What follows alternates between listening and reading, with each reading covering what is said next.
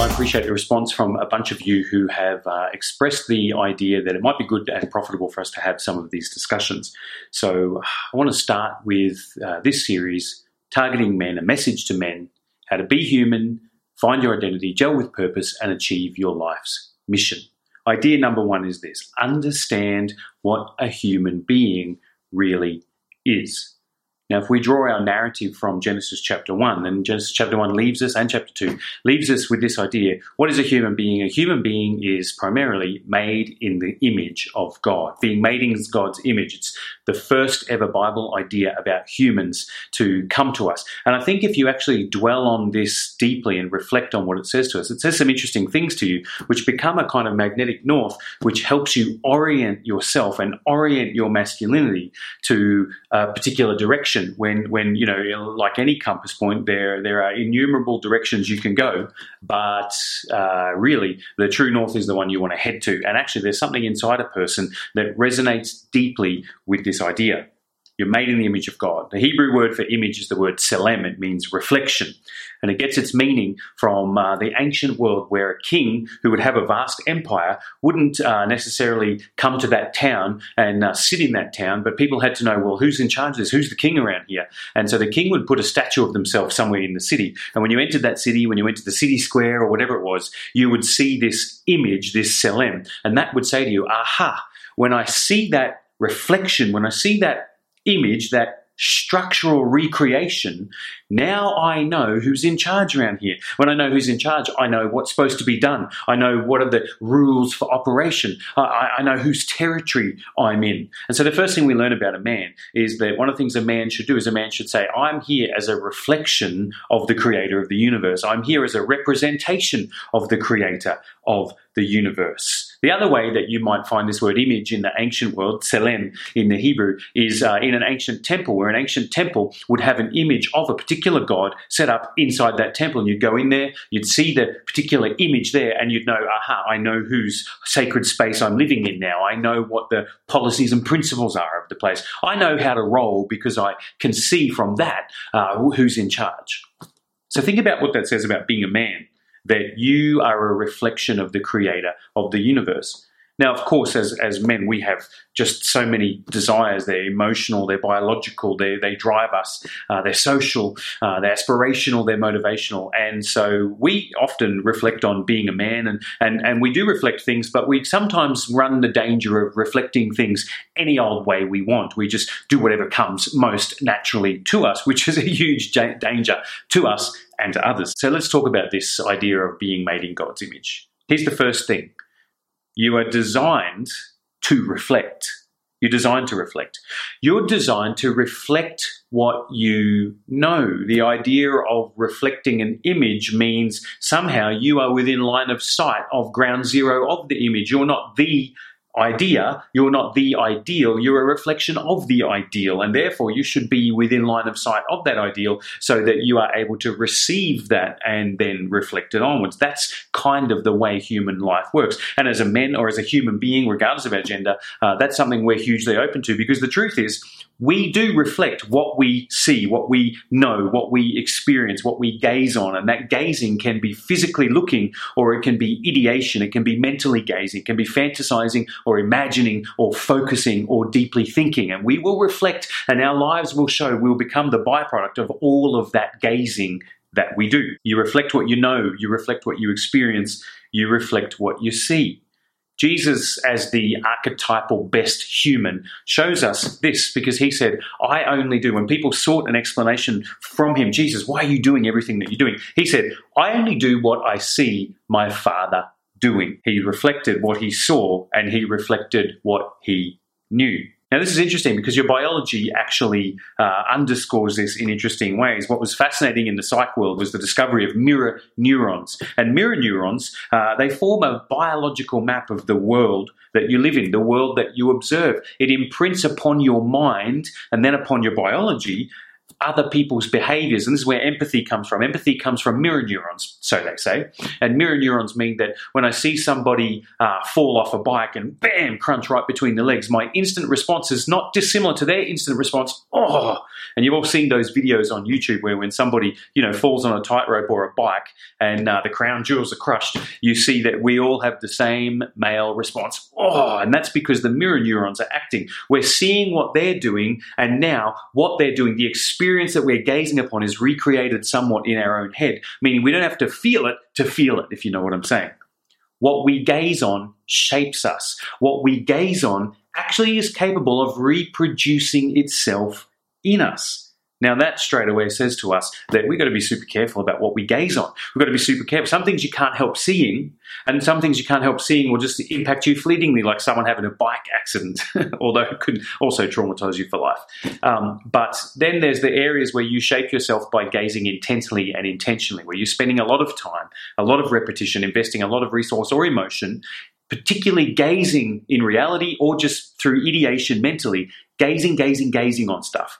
And what you gaze on shapes you. It shapes your brain. It shapes your personality. It wires who you are becoming. You're not a fixed entity. You're always changing. The second thing is this, that the way you see God is how you reflect him.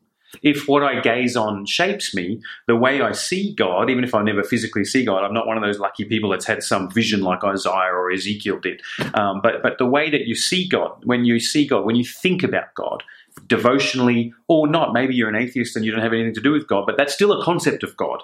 And that concept of God still shapes who you are and how you reflect the God that you don't see. And that's why for me, so many times I've dealt with people sat right here in this office where I'm filming this, and people who are breathless atheists at the same time are reflecting the God they don't believe in. In other words, their breathless atheism has left a vacuum in who they're supposed to reflect. And now what's the next thing they have? A massive identity crisis because they don't know who they are or how to be human. And I wonder if that's often linked to the fact that because they don't have a source to reflect from, and therefore they have a massive vacuous gaping hole in who they should be as a human. I'm sure some people would push back on that, but the truth is the people I deal with all the time, especially the ones who I've seen come to faith from breathless atheism, one of the most common refrains they say to me is, now I can't believe how much identity I have, how much meaning and purpose to life has, the zest of life is back. The way you see God is the way you reflect him. You reflect what you see. This is so powerful, it shapes you. If you see God as some angry, wrathful, vengeful being, then you're going to have the tendency to not only be afraid of God and therefore flee from God and run from God, again, cutting that gazing line of sight, which means now you're open to reflecting a whole bunch of other things. But if you don't do that, let's say that for some reason you've been conditioned by culture or religion or fear or whatever to stay in line of sight of this vengeful, wrathful, angry, punitive God, then you are going to be shaped by the reflection of that God that you see. And your personality is in danger then of becoming more angry, wrathful, violent, punitive, and vengeful. And boy, don't we know religious people who are all a lot like that. Now, it should be noted at this point in time that just because people see God that way, that doesn't mean that's what God's like. Remember, it's the God that you see, not whether you're actually seeing the real God or not, whether you're seeing God as he actually is. This shapes your biology. Deep in your brain, you have the ACC, the anterior cingulate cortex. And let me just check my notes. This is the part of your brain and it governs empathy, love, compassion, and your sense of right or wrong. The anterior cingulate cortex, ACC. It governs compassion, empathy, love, and your sense for right or wrong. Now, I want you to listen to this because when they've done brain studies on people, this is what they've found. That the more you gaze or are exposed to anger, wrath, punitive, fear, anxiety, dysfunction, then that part of your brain deactivates slightly. It begins to dial down. It begins to shut down. In fact, it can get inflammation in that part of your brain, which impedes its function. And then what that means is that the consequent reaction to this exposure to fear, anxiety, wrath, violence, punitiveness, what it does is it actually impedes how you're able to empathize with people, how you're able to show love. It impedes your judgment and feelings between right and wrong, and it impedes that compassionate center of who you are. meaning that gazing on anger, wrathful, violence, punitiveness, judgment, condemnation, all these things, it actually impedes your ability to be as fully human as you could actually be. And then they found this, that the more you're exposed to love and goodness and compassion, then the more that anterior cingulate cortex in your life grows and is healthy, experiences less inflammation, fires better, governs other parts of your life that maybe counteract that, like tempers and all sorts of stuff. And what that means is that you can become more easily become a more compassionate, loving, empathic person by being exposed to that.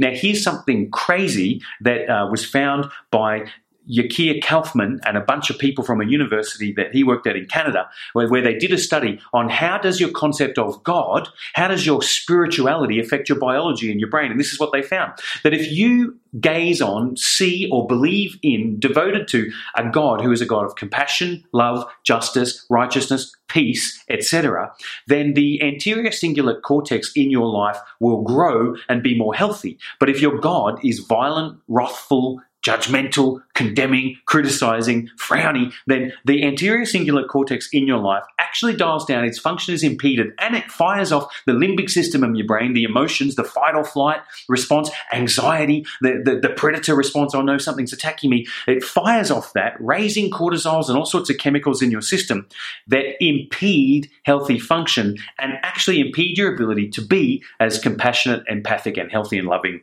as you could be. And that's a scary thing to think, that before you've done anything else, just the way that you see God affects your very humanity. It affects your humaneness. I think that's an amazing thing. The way you see God will be the way you reflect him, and human biology and neurology backs that up. The second area is this, is you have this thing in your brain called the dorsolateral prefrontal cortex. It governs reasoning, strategy, and planning, decision-making.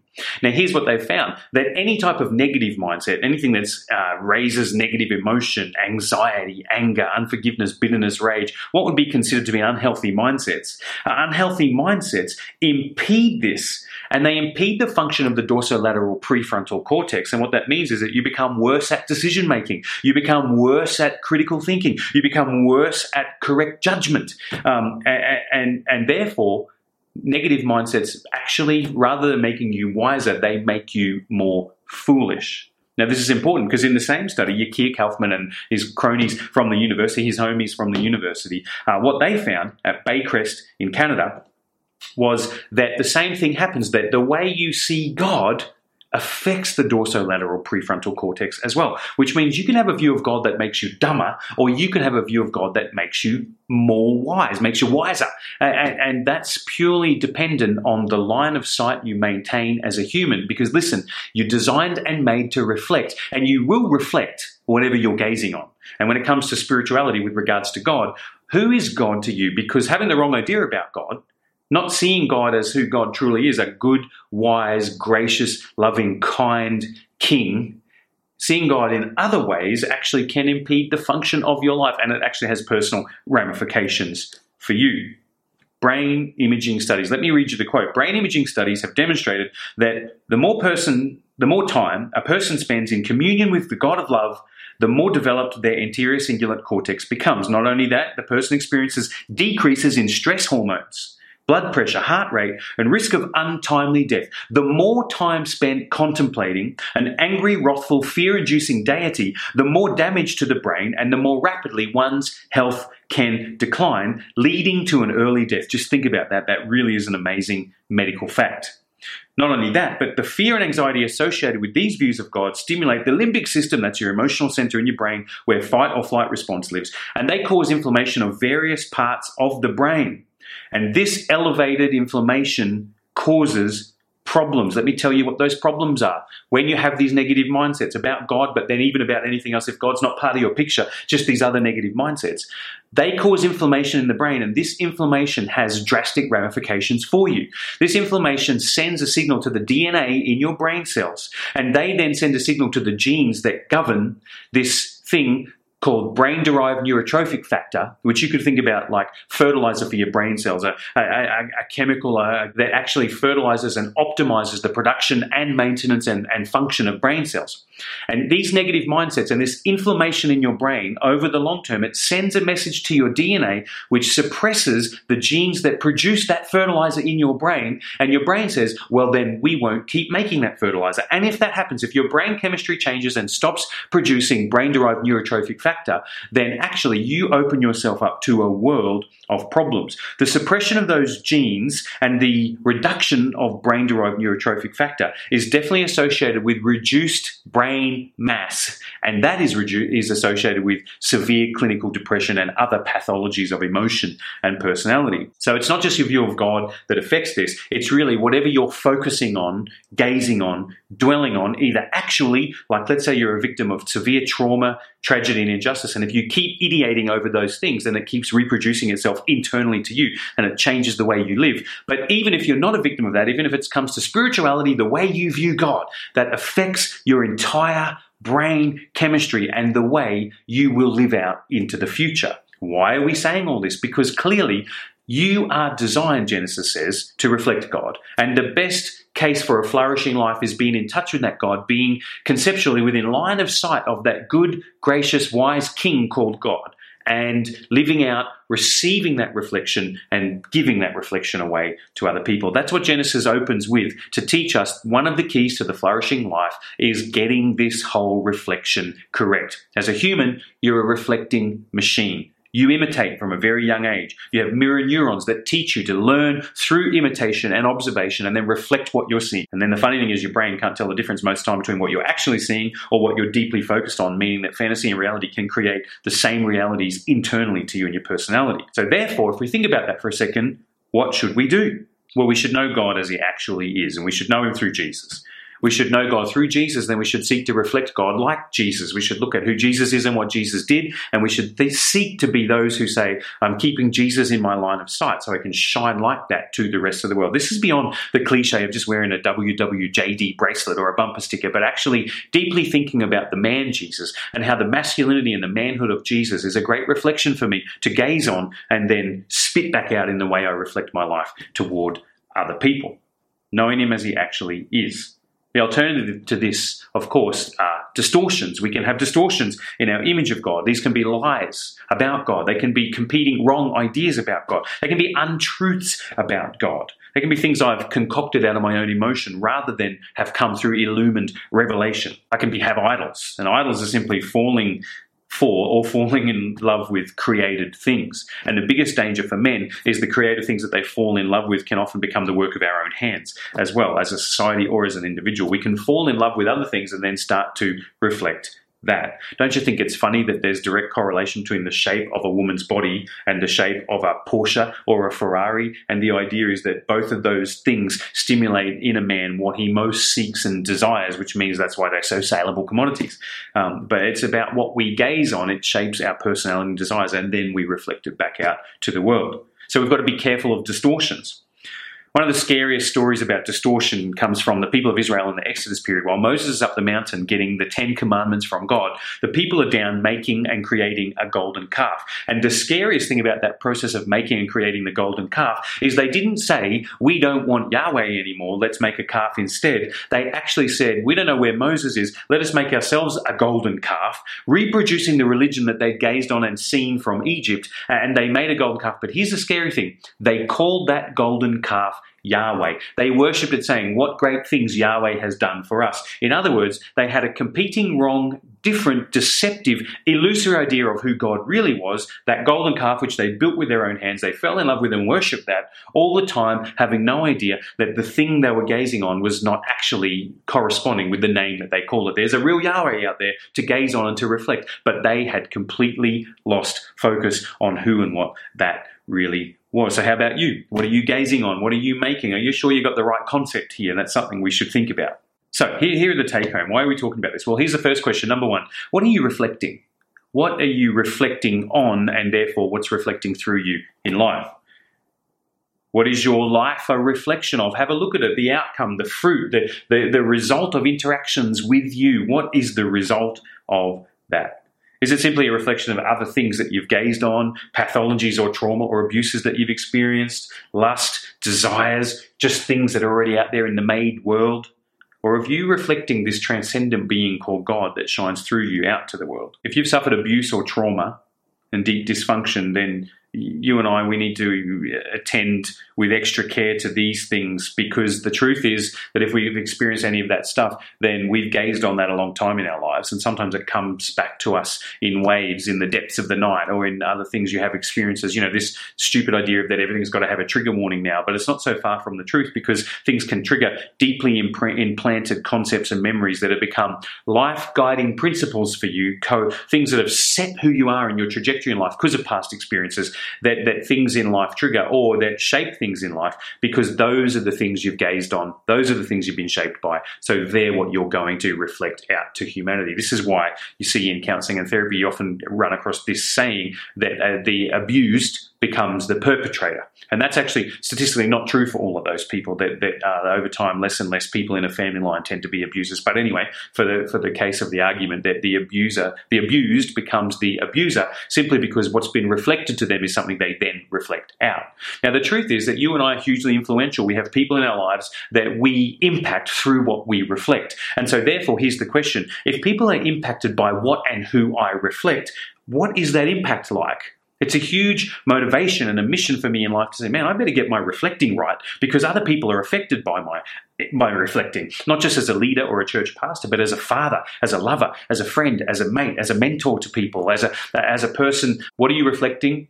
How is it impacting people? A reflecting being, here's the question, what source should you intentionally go to shape that reflection? What's the original that you're reflecting? There are good ones and there are bad ones, but maybe making God seen in Jesus, part of that mix, is not a bad idea. It's a great starting point. Christian theology says this, that humans didn't really ever catch an accurate, fully comprehensive, defining view of God until they saw Jesus, and he came along and showed us. And now we can know God by seeing Jesus and knowing who he is. Questions: what's your source? What are you being shaped into? What are you being shaped by? What are you reflecting? And how could that change? Well, for Genesis, lesson 1 in how to be a human is be humane by going to the right source and understanding you're designed and created with a vacuum in you that says, I want to reflect something, and therefore go to the right source to get that reflection. Biology says that's actually healthiest for you to do that in certain ways versus all of the competing ways that are out there. And if you do, not only is it healthier for you, it's healthier for those who gaze on you and then mirror what your reflection is too. So just through interactions with you, people can then be helped to have a flourishing life through the person that you are.